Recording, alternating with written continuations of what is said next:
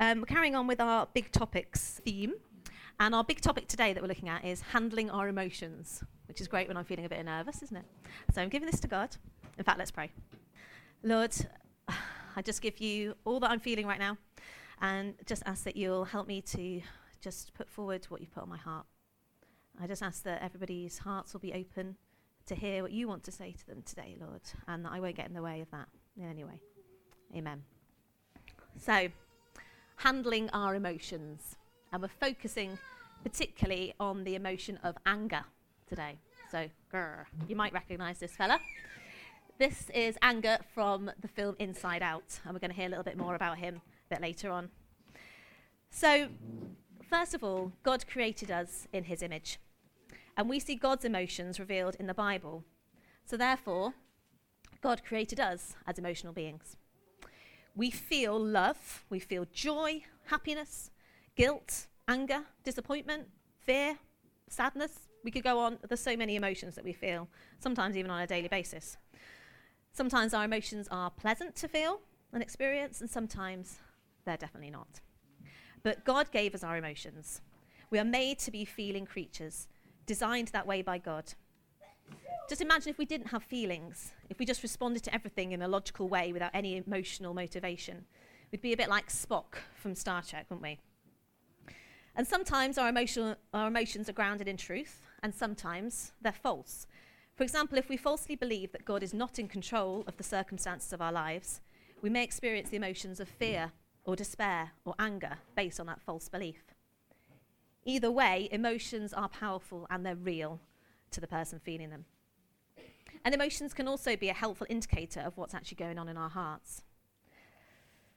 I expect many of us have believed myths growing up. Things like, if you swallow chewing gum, it stays in your stomach for 7 years. I always thought that one was true. Yeah? Okay, thanks. We've got a yes and amen with that one. Or maybe that one, which I'm still not sure if it's true or not. If you go swimming within 30 minutes of eating, you'll get cramp and maybe die, maybe drown. Some people think it's true, some think, well, anyway. It's apparently a myth. Pete thinks it's a myth. So, but it turns out that many of us have swallowed popular myths about our feelings as well. We've believed things like feelings are fickle, feelings are unreliable, don't trust your feelings, okay? And not only have we been told these things by other Christians, but often our own experience seems to back them up. So we do have a lot of trouble with our feelings, don't we? We don't always know how to handle them. But none of these, say, truths about our feelings are actually true. Just as you won't carry around chewing gum in your stomach for 7 years, so your emotions are not bad, they're not fickle, and they're not uncontrollable. We all experience emotional ups and downs, and we shouldn't base how strong our faith is on how we're feeling at the time, but we should definitely acknowledge our feelings and bring them before God. Can you imagine not feeling love or not feeling pleasure in someone else's company? Imagine if you couldn't feel butterflies when the person you love goes down on one knee, or not having a sense of relief when you get the news that your best friend has been given the all clear by the doctor. Our feelings add pleasure, comfort, and richness to events and relationships. But what about those negative emotions? Wouldn't we prefer to do without them? Yes, and no. Yes, because we don't want anyone to suffer or feel pain. But no, because they reflect a reality and help us to move into a better direction for our lives, or helps us to rely on God more. Imagine if we lost a close friend and we didn't feel any grief. What if you hurt someone you loved but you didn't feel bad about it? Imagine not feeling disappointment when things don't go as expected. Without emotions, our lives would just be really bland and boring. Now, I consider myself quite an emotional person. I'm moved by things like watching X Factor and someone gets through and I'm like crying, so happy. Or my worst one is crying at Supermarket Sweep. Do you remember that program? I used to rush around the supermarket, collecting as many things as they could. But I was just so happy because they'd won and it's just what they wanted and it just helped them get out of their poverty and all that sort of stuff. But, that's as an adult. But as a child, I was even worse. My emotions used to just flip from one to the other. I was pretty, difficult, I think. I could go from crying hysterically to laughing hysterically within seconds of each other. And it was quite confusing probably for the people around me, my parents. And it was quite strange for myself as well, really. I used to find it hard to find the right emotion. So someone would tell me something sad I feel like laughing. I just didn't know why, because I just didn't know how to handle that emotion. I didn't know the right way to respond, or it was just confused. It was emotional immaturity, and it really did used to worry me that I'd do something, say, just react in the wrong way, which, wasn't good. I also had another situation when I was in the sixth form A-level performing arts group. We went to watch a production, and it was a very intimate theatre, and it was in the round, and it was very serious. And I just felt awkward. And I started that thing, when you your shoulders start shaking a little bit, or your nose just makes that little noise. And I was thinking, no, please just hold it in. The actors are like right here in your face, and you're thinking, no, this is really bad. But the thing is, as my shoulders went, the person next to me, their shoulders went, and and you're holding it back, and you can't hold it in. And it just, everyone, and it had just dominoed. It was awful. It was so bad. And during the interval, it was so bad that the actors came and spoke to our lecturers and said, it's disruptive, what are they doing? And obviously, you felt awful about this, but to our surprise, the teachers actually stood up for us and said, it's how they're feeling. They feel awkward. This is the theatre piece. This is their natural reaction to what you're producing. It's what it is. And for some reason, I think the fact that we had sort of permission to be our genuine selves and feel what we were feeling, we were fine then. I didn't laugh after that. So, but yeah, awkward situation. You might find yourself in something similar to that at some point in your life. Don't know. So as we said, God made us in his image, and he made us with emotions. And in Genesis 1, verse 31, it says, God looked at everything he created and said it was very good. And this included our emotions. So emotions in themselves are not a bad thing. They are good. They're a gift from God. They can act as warning signs in our lives, and they can move us into action. For example, if we see an unjust situation, we see somebody treated badly by somebody else, this may stir up feelings in us. Probably some anger at what's going on, and also some compassion for the person it's happening to, some love. And this should move us, shouldn't it? God wants it to move us into doing something about it, to help in that situation, help that person who's being treated like that. But as we grow up, and especially as we grow up in our relationship with God, our emotional health should be more mature too. In the Bible, we see every emotion possible. Psalms is a really good place to look for that. The Bible has so much emotion, and we have the perfect example of how to handle our emotions in Jesus Christ, don't we? I can't possibly go through every emotion in one morning. We'll be here forever. But I think it's helpful that we understand that Jesus felt many emotions, but he never sinned. He felt sad and cried when Lazarus died. He felt pain and anguish. He felt frustration, when his disciples just still couldn't understand. He felt frustration there. And he felt anger as well. Our emotions are also not meant to lead us into sin, but they are meant to move us. And as I said before, be a warning sign to us sometimes too. As Christians, we probably agree with the statement, don't be led by your emotions.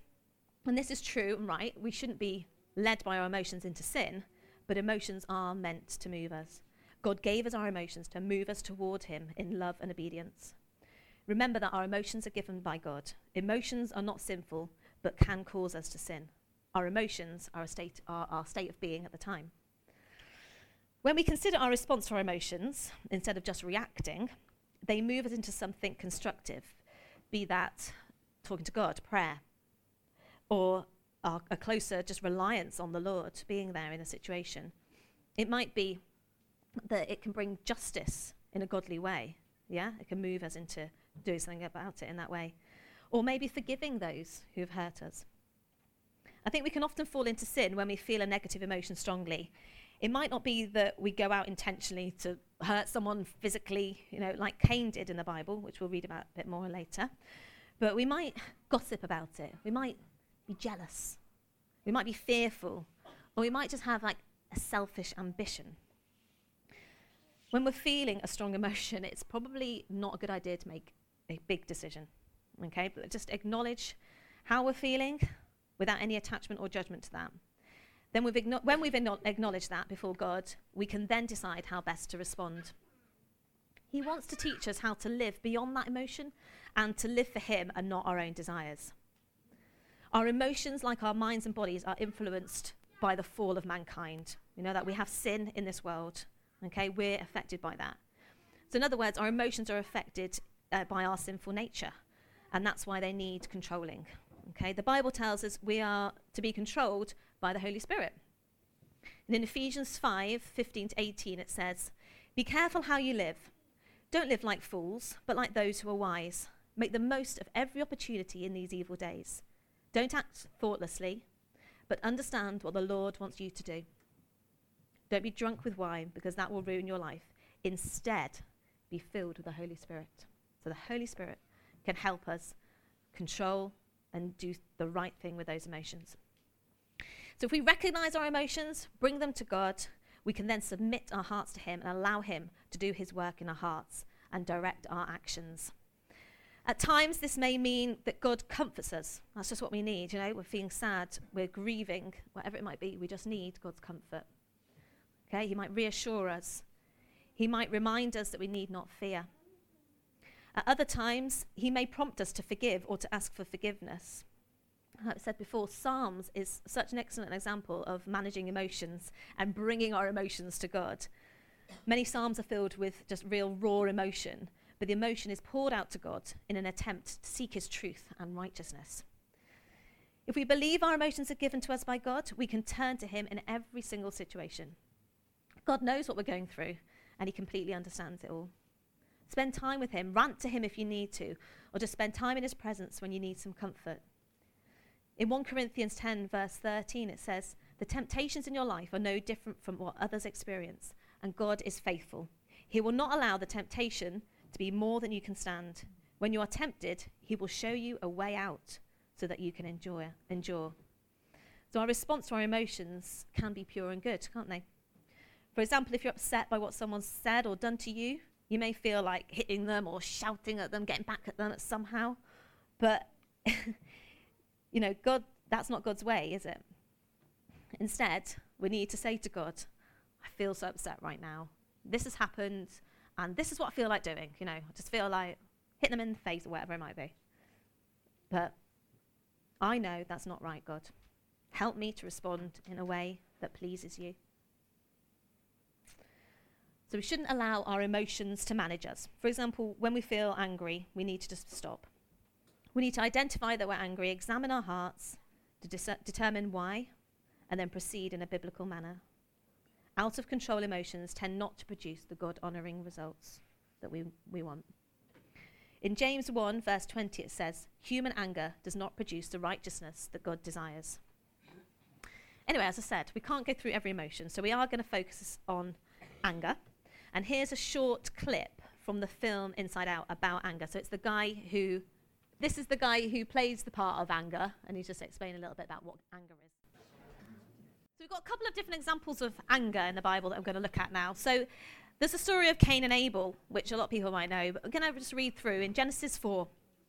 Now Adam had sexual relations with his wife, Eve, and she became pregnant.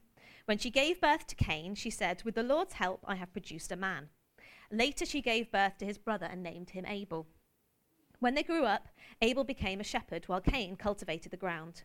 When it was time for the harvest, Cain presented some of his crops as a gift to the Lord. Abel also brought a gift, the best portions of the firstborn lambs from his flock. The Lord accepted Abel and his gift, but he did not accept Cain and his gift. This made Cain very angry, and he looked dejected. "Why are you so angry?" the Lord asked Cain. "Why do you look so dejected? You will be accepted if you do what is right. But if you refuse to do what is right, then watch out. Sin is crouching at the door, eager to control you." That's the anger, isn't it? "But you must subdue it and be its master." One day, Cain suggested to his brother, "Let's go out into the fields. Let's go for a nice walk together." And while they were in the field, Cain attacked his brother Abel and killed him. Afterward, the Lord asked Cain, "Where is your brother? Where is Abel?" "I don't know," Cain responded. "Am I my brother's guardian?" But the Lord said, "What have you done? Listen, your brother's blood cries out to me from the ground. Now you are cursed and banished from the ground, which has swallowed your brother's blood. No longer will the ground yield good crops for you, no matter how hard you work. From now on, you will be a homeless wanderer on the earth." Cain replied to the Lord, "My punishment is too great for me to bear. You have banished me from the land and from your presence. You have made me a homeless wanderer. Anyone who finds me will kill me." The Lord replied, "No, for I will give a sevenfold punishment to anyone who kills you." Then the Lord put a mark on Cain to warn anyone who might try to kill him. So Cain left the Lord's presence and settled in the land of Nod, east of Eden. So in the scripture, did you notice that bit where God said that sin was crouching at Cain's door, eager to control him? That he needed to be the master of his emotions in that moment, didn't he? He let that emotion get the better of him to the point where he murdered his own brother. Isn't that awful? In contrast, we have the story of Jesus and when he felt angry. So in John 2:14-16, it says, in the temple area, he saw merchants selling cattle. This is Jesus. He saw them selling cattle, sheep, and doves for sacrifices. He also saw dealers at tables exchanging foreign money. Jesus made a whip from some ropes and chased them all out of the temple. He drove out the sheep and cattle, scattered the money changers' coins over the floor, and turned over their tables. Then going over to the people who sold doves, he told them, get these things out of here. Stop turning my Father's house into a marketplace. When Jesus cleared the temple of the money changers and animal sellers, he showed great emotion and anger. Jesus' emotion was described in John 2:17 as zeal for God's house. His anger was pure and just because at its root was his concern for holiness and worship. Because these were at stake, Jesus took quick and decisive action. Another time when Jesus showed his anger was in the synagogue of Capernaum. When the Pharisees refused to answer Jesus' questions, it says in Mark 3:5, he looked around at them in anger, deeply distressed at their stubborn hearts. Many times we think of anger as a selfish, destructive emotion that we shouldn't have. However, the fact that Jesus sometimes got angry indicates that anger itself, as an emotion, is acceptable and normal. In Ephesians 4:26, though, it says, in your anger, do not sin, and not to let the sun go down on our anger. The command is not to avoid the anger or suppress it or ignore it, but to deal with it properly in a timely manner. And the good thing is we can really look at Jesus' life. We can look at how he responded to anger to help us to see what is right as well. So I'm just going to go through the different things here. So his anger had the proper motivation. In other words, he was angry for the right reasons. Jesus' anger was not over petty arguments or personal slights against him. There was no selfishness involved there. Secondly, his anger had the proper focus. He was not angry at God or at the weaknesses of others. His anger targeted the sinful behavior and true injustice in this world. Thirdly, his anger was not to do with hatred. In Mark 3:5 says that his anger was not attended by grief over the Pharisees' lack of faith. Jesus' anger stemmed from love for the Pharisees and concern for their spiritual condition. Fourthly, his anger had the proper control. Jesus was never out of control, even in his wrath. The temple leaders didn't like his cleansing of the temple in Luke 19, but he had done nothing sinful. He controlled his emotions, and his emotions did not control him. His anger had the proper duration. So he didn't just allow his anger to turn into bitterness. He didn't hold a grudge. He dealt with each situation properly, and he handled anger in good time. And lastly, his anger had the proper result. So Jesus' anger resulted in godly action. Jesus' anger, as with all his emotions, was held in check by the word of God. Jesus' response was always to accomplish God's will. When we get angry, too often we have improper control or improper focus. It says in the Bible, everyone should be quick to listen, slow to speak, and slow to become angry. For man's anger does not bring about the righteous life that God desires. Jesus did not exhibit man's anger, but the righteous rage of God. I'm going to get Bella on our video here to show us some actions that we did in the kids group. Had these actions to help us with this verse. So we're going to have a look at that now. Everybody should be quick to listen. Everybody should be slow to speak. Everybody should be slow to be angry. That's really good, isn't it? Yeah. Give her a little clap. She's not here, but we'll clap her anyway. So, what practical things can we actually do to help us to not fall into sin when we're angry? I've put a few things here, but I'm sure there's lots of other things as well. Can't cover everything in one morning, but I just thought, take some deep breaths. Take time out if needed. Don't react, but consider a good and godly response. It's different to respond than it is to react. Talk to God about it. Rant to him if you need to, he knows anyway. But also be sure to listen. Yeah, listen to God. I also find that sharing how you feel with another Christian that you know and trust really helps. I'm not talking about sharing it with people so that you can just get your point across and whatever else it might be if there's some issue with somebody or anything. But somebody maybe outside of the situation who can look at it objectively with you. I've got a friend, one of the leaders of the church in Stoke-on-Trent, Sarah, who I speak to sometimes via messages, and we occasionally Skype each other. And there's a few of us in the church who send messages and just say, I've just been like this today, I don't know why. But you can just pray. Sometimes just sharing it just makes a massive difference. We can share our burdens, okay? And particularly with Sarah, because she's outside the situation, she doesn't just tell me what I want to hear. So it's just something recently where I said, I'm just upset, and I know I'm overreacting, but I'm upset nonetheless. And I messaged Sarah to pray, and she did, and she encouraged me, but she also reminded me that I needed to keep focused on God and keep him in the centre of all I do, including my response to this situation. But the Christian life isn't meant to be lived alone, okay? God's given us the gift of other believers who can share our burdens and whose burdens that we can share. Fellow believers can also remind us God's truth and offer a new perspective. When we're feeling discouraged or afraid, we can benefit from the encouragement and reassurance that other believers provide. Often, when we encourage others, we ourselves are encouraged. Likewise, when we are joyful, our joy also usually increases when we share it too. It might be helpful as another thing as well is to write things down. Some people just like to write, just to get it off their chest, and it's a way just to release it to God, which can be helpful. And particularly looking back on it as well, you can see where God's worked and how situations have worked through. Maybe not in the way you thought, but looking back on it is really helpful as well, or stuff you need to keep praying for as well. The next one, really, ask yourself why you're feeling like this. So examine ourselves. Why is it I'm reacting like this? Why is it I feel like this in this situation? Or do I just need some time and space? Do I need someone else to help me? Yeah. We may need to make a decision about a situation that we find ourselves in, or we may need to have a difficult conversation with someone, but we need to examine that and have a think. And also identify the triggers so we don't keep repeating the same behaviour, I don't think I particularly, not anymore, have a problem controlling my anger, but I can feel that really down quite quickly, especially with certain music being played. That will just trigger me. I'm like, oh, I'm suddenly down. I hate most of Coldplay songs. I know. Sorry, there might be some Coldplay fans out there. And there's a song called 7 Years Old by Lucas Graham, and if I listen to that, oh my goodness, I can't think about anything. Everything I'm thinking about is just depressing and bad, and what's my life worth living for, and all this.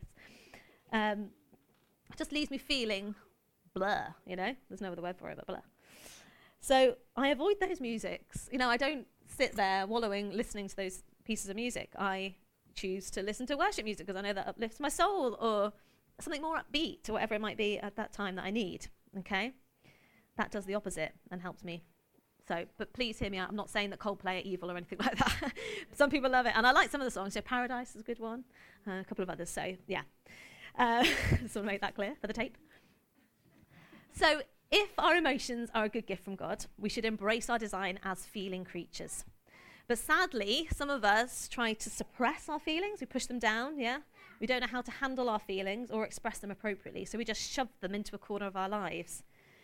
Maybe we grew up in a family where our emotions weren't allowed to be shown, or maybe we were made fun of because we cried too much in front of other people. Maybe we worry that emotion will hinder our career advancement or affect our image of control, Whatever the reason, suppressing our emotions may seem like the best way to handle them, but they're not, are they? If we're not releasing our emotions to God, it's a bit like the balloon. We've got a balloon, and we're blowing it up. This is our emotions going into here. Filling our lives, yeah? We should be giving them to God, releasing it so that we can have some more space left in there, and then we might fill up again with more emotions, but we keep giving it to God. If we're not doing that, we're filling up.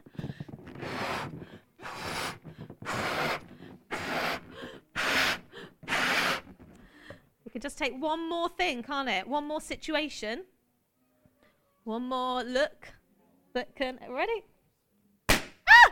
Burst. And we might just explode. Yeah? Emotional outburst. Here we come. Ugh. It's not nice. We might get ulcers or migraines. We might have anger, retaliation problems, yeah? Family feuds, broken friendships, because it's just so big all of a sudden.